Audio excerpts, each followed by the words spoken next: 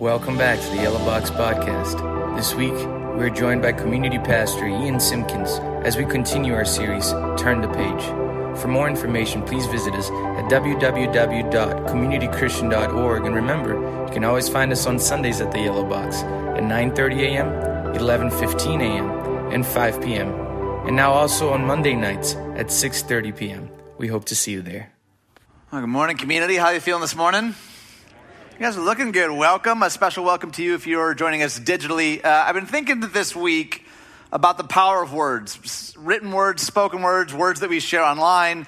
And I thought maybe I'd share with you some words that have been really impactful to me over the years. Because words can do a lot of things. They can cause great good or great harm. But here are a few words that for me personally have kind of changed the course of my life. Here's the first set of words here.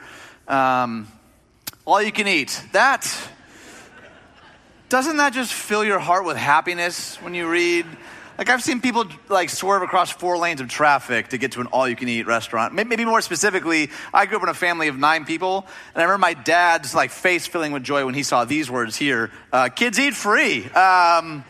Kids, that's just like evidence that God exists and He loves us, right? Kids eat free. Restaurants may be my favorite, but here's one that I always brings a tear to my eye.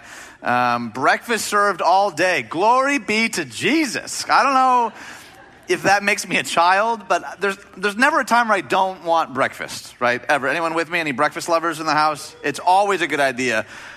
Here's one that's a little more like season specific here. Eggnog sold here. Oh, seriously? No. Okay, where are my eggnog lovers at? Any eggnog lovers? Maybe more significantly, where are my eggnog haters at? Okay, we'll pray for you. That's awful. But 2 words, though, that I imagine have transformed a lot of people's lives involve a particular baseball franchise. A baseball franchise that heard these 2 words. They hadn't won the World Series in decades, right? You know the words. Say them with me on the count of 3. 1, 2, 3. Tigers win. Am I right? No. I mean, who doesn't remember exactly where they were October 14th, 1984? Who's with me? Have you ever felt like a whole room turn on you in a moment? That's what I'm feeling right now. Okay, so obviously these are like lighthearted examples, but we've all experienced words that have transformed our life, right? Like words like I do, or I'm pregnant, or I bought you some eggnog. I just really love eggnog. I'm sorry. I remember in my senior year of high school, I had begun to sort of feel this nudge toward ministry, but I didn't actually know what that meant. No one in my family had ever worked in ministry, and I was kind of terrified. Like I had a number of family members saying, you should get a real job first, right? And then if you have time, you can dabble in ministry later. And I was really unsure of what to do next. Where would this decision lead me? And I remember my dad sitting me down and looking me in the eye, and he said, if you feel like God is calling you toward ministry, you need to run after that with everything you got. And I'll be honest, that conversation, those words, that one sentence there changed my life. Like changed the trajectory of the decisions that I would make later. And I think we've all been on the receiving end of words that have changed us, both for good and maybe for harm, for bad. So today I want to tell you about the 2 most powerful words any of us will ever hear. The 2 most powerful words any of us will ever hear, but we'll get to that in a second. As John mentioned, we're in the middle of this series called Turn the Page. We're in week 6,000 of this series, and we've been kind of turning the page throughout the entire Bible. We started in the Old Testament, walking through the narrative of Scripture, and a couple of weeks ago, we turned the page to the New Testament, and we've been talking about the Gospels. And the Gospels essentially are God entering into humanity through the person of Jesus. God breaks through the world through the person of Jesus, and the world was never the same. And so as we turn the page here to Luke, we begin with a character named Mary. Now, there's a couple of things about Mary that you should know. At the time that this angel Gabriel visits Mary, she's like 12 or 13. So she's a child, and she's engaged to be married, and she's also a virgin. So those are really important details to the story. And Luke describes the encounter between Mary and the angel this way here in verse 28. The angel went to her and said, "Greetings, you are highly favored. The Lord is with you." Now Mary was greatly troubled at his words and wondered what kind of greeting this might be. Now I'm not going to lie, I'm totally with Mary on this one, right? Like she's just minding her own business, making some figgy pudding, and then boom, there's an angel in her living room, and I would be troubled too. Now she probably was familiar with angels. She'd heard stories of angels, but she also knew like angels don't typically stop on by to say hi or talk about the weather. There's usually some kind of news that needs to be delivered, but she was not expecting this specific news. Next slide, please. The angel said to her, "Do not be afraid, Mary. You found favor with God. You will conceive and give birth to a son, and you are to call him Jesus. He will be great and will be called the Son of the Most High. The Lord God will give him the throne of his father David, and he will reign over Jacob's descendants forever. His kingdom will never end." So she was not expecting this news. I think it's easy for us to miss this piece because so many of us are so familiar with this story. An angel shows up to a 12 or 13-year-old and says those words. That's a bit jarring. Like, can we just for a moment put yourself in Mary's shoes? She's engaged, but she's not married. And this angel says, you're going to have a baby. And in this culture, to have a baby, you had to, you'd have a baby. You couldn't be a virgin. And in this day and age, to be pregnant and not be married could be a death sentence. It wasn't just shameful. It wasn't just like something like, it's like a mark on your record. Like it could mean the end of her life. And so this angel is conveying some news to her that is pretty overwhelming. But there's this one verse that comes next that I think is often overlooked. The angel says, "For no word from God will ever fail. If God says it, it's so. If God speaks it, it's going to come to pass." So this angel recognizes that she's troubled, says, "Do not be afraid," conveys this incredible news, and then reminds her, or maybe declares to her for the first time, no word of God will ever fail. Now that this response from Mary, I think, is remarkable. Rather than recoiling, this is how she responds. She said, "I am the Lord's servant. May your word to me be fulfilled." I am the Lord's servant. May this thing that you speak, this thing that you've shared, may it come to pass. In fact, if we fast forward a little bit in her story, we see this like troubled, apprehensive, fearful woman by the end of this story is now singing praise to God for this news that's been conveyed. We are all being formed by words, either transformed or deformed. Every single one of us, the words that we take in and the words that we give out. Words have forming power. And in this moment, Mary is experiencing a profound one. Now, this notion of the Word of God doesn't just exist here in the story. In fact, Word of God is this theme that's sort of woven all throughout Scripture, from Genesis all the way to Revelation. At the very beginning of the story in Genesis, we see that God is creating and the world is coming into existence as a response to his word. Literally, God speaks it and it is. He says it and it exists. And throughout the Old Testament, God spoke through the prophets. The prophets served in a lot of ways like the mouthpiece speaking to you in a new way. If you want to know what God is like, look to Jesus. If you're ever fuzzy on how God operates or what he's like, look at the person of Jesus. He says, this is now how I'm going to speak to you. Now, with Jesus, there was a lot of things that I think drew people to him, right? Like, if you can multiply food and walk on water, that's going to draw a crowd, period. But one of the things, though, that drew people to Jesus was the power of his words. And not just the power. They were authoritative, but they were also countercultural. They shocked people. But maybe most importantly, his words gave life. He twisted things. He put ideas on their head. He often took a right turn and wove confusing, peculiar parables. He surprised people at almost every turn, but his words were life-giving. People who heard these words were changed. They were transformed. In fact, John records that even some guards who were sent by his opposition to arrest him came back saying this. They said, "We have never heard anyone speak like this." Did you catch that? like the hired gun sent by Jesus' opposition to arrest him, came back empty-handed and said, we've never heard anything like this guy.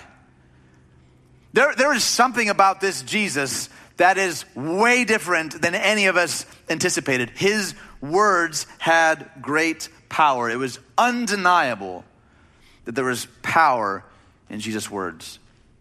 And here's what I want you to not miss, because I think so often we read stories like this, particularly at Christmas time, and we think, that's a great story from back then, and I'll think fondly of those stories and maybe even have memorized some verses. But here's what I want you to know this morning, that Jesus still speaks today.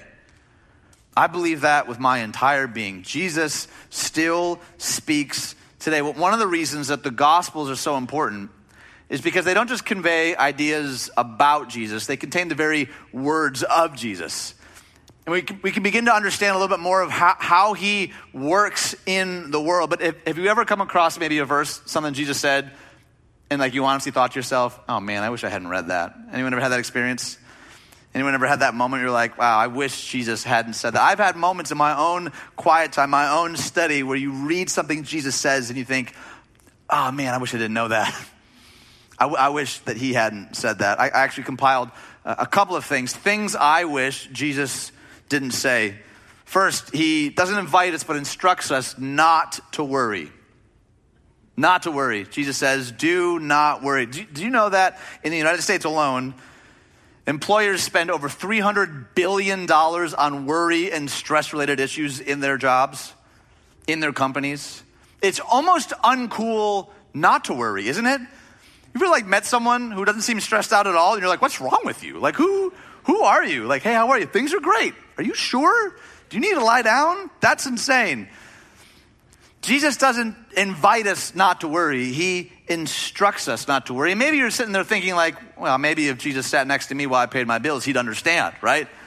He'd get why I'm so stressed out. Sometimes I wish Jesus hadn't said, do not worry. Another thing I wish Jesus hadn't said was that I can't serve God and money at the same time. I can't serve God and money at the same time. I think the reason that Jesus talks about money so often is because he knows that is a massive hurdle between us and full dependence on God. Isn't that right? You ever think about how much time we spend thinking about, strategizing, saving, wasting, spending money? It's a lot. We spend a lot of time fixated on this thing that for a lot of us is a barrier to full dependence on God. I think the great philosopher Kanye West put it best. Haven't even said it yet. Kanye West said, having money is not everything, not having it is. Whatever that means. But think about it though. Have you ever really truly told yourself, man, if I could just make a little more, then I'd be set? Anyone ever had those thoughts? If I would just make just a little bit more, if I just had a little bit more saved away. John D. Rockefeller, when he was the wealthiest man on planet Earth, was once asked by a reporter, John, how much is enough? His response, just a little more. Jesus knows that's how this thing works. When we depend on our wealth rather than on God, it has an insatiable appetite that is never satisfied. We're instead invited to see all of what we have as a gift on loan to us from God, that we're to steward well in this world. Here's one that's not too popular. Jesus says to take sin seriously. To take sin seriously. He doesn't play around with sin. In fact, in this verse, he talks about cutting off body parts. Now, I think he's speaking in hyperbole, but what I think Jesus is saying in this moment is there something that's coming between you and God? Cut it off. Get rid of it at all costs. That may seem drastic to our sensibilities, but Jesus is communicating in this moment, sin is not to be played with. So often we teach sin to do tricks when the Bible instructs us to put it to death. Jesus goes after it and says, if there's something that's standing between you and God, this thing that's kind of clogging the pipe, you need to kill it. You need to amputate. And you need to do it now. Jesus takes sin seriously. It's not a peripheral issue for him. Another thing that I wish Jesus hadn't said was to love my neighbors the same way I love myself. Jesus apparently has not had some of my neighbors. Is anyone tracking? In fact, Jesus, as he often does, he doesn't say to tolerate our neighbors. He says to what? to love our neighbors. And you know that neighbors doesn't have anything to do with our address, right? Neighbor is the people around us, and oftentimes it's the person who stomps on our last nerve. Often when he talks about neighbor, he's saying, who's the person that drives you crazy? Love that person too. The person you can't stand, the person that every family gather, whatever it is, love that person too. Love them with the same love that you have for yourself. Love them with that kind of love. He says everything can be boiled down to this: love God, love others, love God, love others, love God, love others. In fact, you love God by loving others, right? He talks about the least of these. He's like, one of the ways that we love God is by how we love our neighbors. He doesn't stop there. He's got a whole list, right? He says to turn the other cheek, to love not just our neighbors, but our enemies, to regularly set aside time to rest, to hit pause, to say no to doing. He says to take up our cross and study him, right? Wait, is that not right? No, what does it say? To take up our cross and follow him. Jesus is not just content with us filling our heads with knowledge about him. This audience hearing these words for this first time knew what a cross was. A cross was not like a nice piece of jewelry or something that we get tattooed on our biceps. It was an instrument of execution. He was saying to be my disciple means to die to yourself and not just learn about me, not just fill your heads with knowledge about. As good as those things are, he says the call, the invitation is to follow me, to walk in my footsteps, to be covered in the dust of your rabbi. That this idea for a lot of us is far more intense than maybe we realized or feel we're ready for. At times, I wish Jesus hadn't said those things. To not just learn about Jesus, but to trust fully in him. I think maybe this would be a helpful way to think about it. How many of you are hammock lovers in the house? Any hammock lovers? First off, how many of you thought this was a manger, not a hammock? Anyone? That's the ugliest manger I've ever seen. Okay, so just a moment of full disclosure. I'm terrible at hammocks. Like when I want to like approach a hammock, it usually is like 10 minutes of me strategizing how I'm going to get in, like I'm squaring off for a fight, you know. And then I do like a weird like a half in, half out situation, and I end up falling or flipping and then swinging around like I'm fighting, invisible killer bees or something. It's not pretty, but I'm going to sit in it for you this morning because I love you. It's sort of like this though. Has anyone ever tried to get in a hammock like this, right? And you're like, this is so terrifying to do in front of you right now. I wish you guys could hear the squeaks of this. It's awful. So I like grab like this or something. This isn't good. This is so stressful. So does anyone get in a hammocks kind of like this? Sort of like a half in, half out, and you're bracing and you're like praying to Jesus and you're calling your mom for help, right? It's not pretty. Hammock experts, if there is such a thing, they say that the trick to getting into a hammock is what? Is just falling back into it. When I learned this, it like changed my life, is to just simply fall back into it and trust the structure. Oh, this is way more comfortable than I was anticipating. We're going to have 20 minutes of silent prayer. Just close your eyes. We'll be fine. To simply sit back and trust the structure and rest. Honestly, I think following Jesus begins with something a lot like that. A lot of us are still trying to do this like half in, half out dance with Jesus. And if you're honest, it's exhausting. And the reason that it's exhausting is because God did not build us that way. We were not created to do this sort of like half in, half out. It's like being half in and half out of a hammock. It's not designed that way. We were not built that way. In fact, it ends up being far more exhausting than we think, even though we think we're like maintaining control, right? And I'm like keeping one foot out just in case. Jesus says to die to yourself, to follow me, begins first by resting in who Jesus is, who he says he is, and who he says we are as a result. And I'll be honest, I spent a lot of my early years with the half in, half out dance. 1 foot in around certain people at certain gatherings, and then 1 foot out just to be safe, just in case. I think a lot of us have this picture of God as sort of this like angry arms crossed Zeus guy in the sky who's just trying to squash our fun. But Jesus says, man, I didn't come just to give you existence. I came to give you life. And not even just life, but life abundantly. Not just eternal life, but life right here and now. And some of us have never actually just let go of control and rested in that fact. We're still like white knuckling relationships, our finances, our career, whatever that thing is. The invitation to Jesus is way more profound than maybe any of us really fully realize.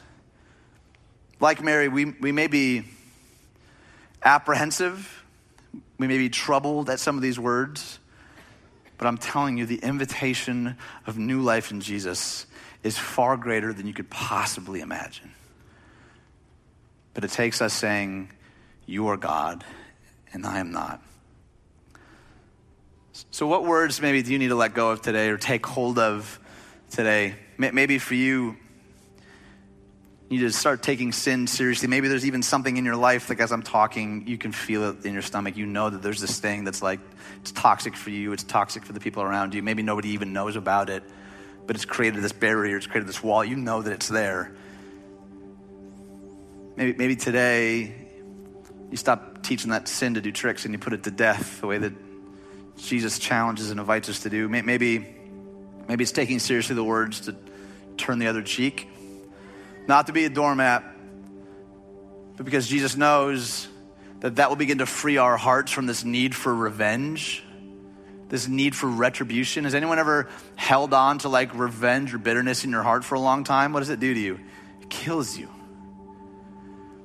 Oftentimes the other person doesn't even know. If you've ever held on to bitterness, revenge, retribution for a long time, you know that it isn't actually the place of life at all. At all. Maybe we need to take seriously the words to not worry. Easier said than done, right? But to ask God, would you help me loosen my grip? Or whatever that thing is, God's saying, do you see the lilies, the birds? How much more important do you think you are than them? I got this. I'll take care of you. I'm a loving Father. Maybe we need to take seriously the command to love our neighbor, or even maybe love our enemy. And in so doing, we might even begin to see the image of God in that person, in that group of people. Earlier, I mentioned, I wanted to share with you the two most important words any of us would ever hear. Do you want to know what they are? I think the two most important words any of us will ever hear are this: Jesus said. Jesus said. Through him, all things hold together. If God speaks it, it's so. In fact, one word from God is worth more than 1,000 words from anyone else. One word from God is worth more than 1,000 words from anyone else. Some of you are playing tapes back from things other people said. Others of you are playing things back that you're telling yourself. If that voice isn't whispering grace, mercy, forgiveness, and love, it's not God. It's not Jesus. He's speaking life to us and purpose to us, and that sometimes may mean addressing sin issues in our life. But in him, there is no condemnation. Shame is not how Jesus operates. What words maybe do you need to start to crank the volume down on and start cranking up the voice of God in your life? What words do you need to trust in? To not worry, to not worship money, to take sin seriously, to love your neighbor or your enemy, to turn the other cheek, to learn to rest, to take up your cross. I want to challenge you to ask the Holy Spirit in this moment to identify what word you need to take hold of today. What's the thing that he's working out in you? Now, if you remember, when you choose those words, maybe our response could be Mary's response. Maybe her response could be our prayer. Her words were this: may your word to me be fulfilled. Fulfilled. Completed, accomplished. God, who started a good work in you, will be faithful to complete it. God finishes what he starts. If you're in this room, we're all a work in progress. God has begun to do something in and through you. He finishes what he starts. Maybe that's our prayer this morning. God, may this word be fulfilled in me. Show me what in me doesn't bring you honor, isn't bringing me health, isn't bringing me purpose. God, speak life into whatever it is I'm wrestling with. And through Mary, the Son of God and the Word of God, Jesus, came into this world. So this Christmas, maybe we can celebrate those two words Jesus said. And you may still be apprehensive, you may be fearful, you may be concerned, but regardless of what state you're in today, may we trust the God whose word never fails. Would you pray with me? God, thank you for loving us with that kind of love, with that kind of purpose, with that kind of intention, God. Would you remind us, or maybe tell us for the first time, how deeply loved we are by you, God? And whatever word is jumping out to us right now as we're listening, as we're watching, would you remind us that you are not a God who is distant, but one who is near? Would you open our eyes to your Spirit at work in and through us right now? God, help us to take seriously those words Jesus said. Help us to take hold of whatever it is that we need to take hold of today. Not for our glory, but for yours, God. Not by our power, but yours. We thank you and we love you. And we pray all these things in the beautiful name of Jesus. Amen.